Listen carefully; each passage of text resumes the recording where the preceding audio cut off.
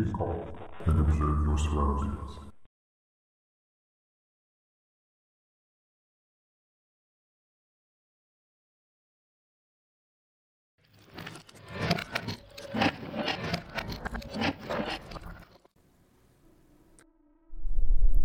Oof. No matter how many times this device jumps locations, I'll never get used to that. Let's see where we landed this time. Device 3, see if you're able to detect any reason why we've landed here. I'm going to take a look around. This area has so many similarities to the life I'm used to. I can see what appears to be trees and streets, buildings, water. The spot looks like what I would know as a park with some octagonal formation on the ground.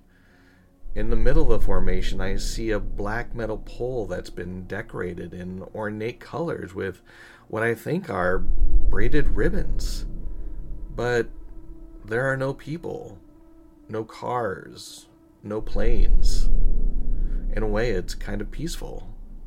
And yet, everything here seems to vibrate on a different level.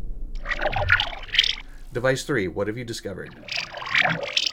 Interesting. It seems we're able to pick up resonance traces from a device that was previously in this location. Can we use this as a way to track other devices? We got lucky when we located Lyra and Orin last time.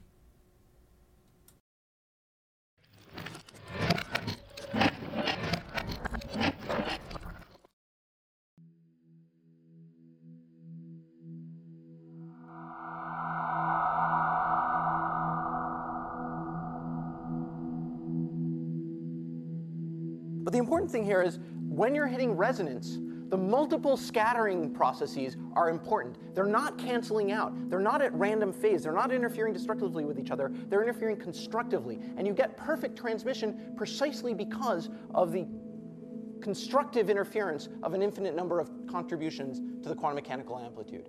Okay? And this is, again, we're seeing the same thing in this annoying slowdown